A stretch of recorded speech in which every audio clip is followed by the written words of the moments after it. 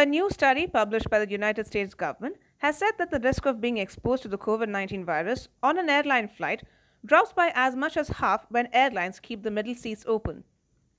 According to a research released by the Center for Disease Control and Prevention, the risk of coming in contact with the virus drops by 23% if airlines limited passenger loads on both single aisle and wide body jets compared to full occupancy.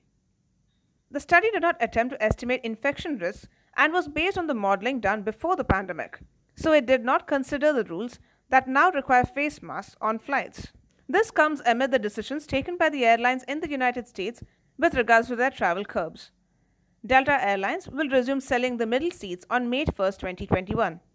The carrier temporarily reopened the seats on some planes on April 4th and April 5th after a staff shortage forced it to cancel about 100 flights.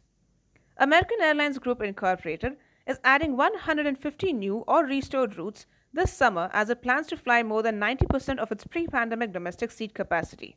But the CDC said that other factors may increase the contact with the contagion. According to the study, the aircraft can hold large number of persons in close proximity for long periods, which are conditions that can increase the risk for transmitting infectious diseases.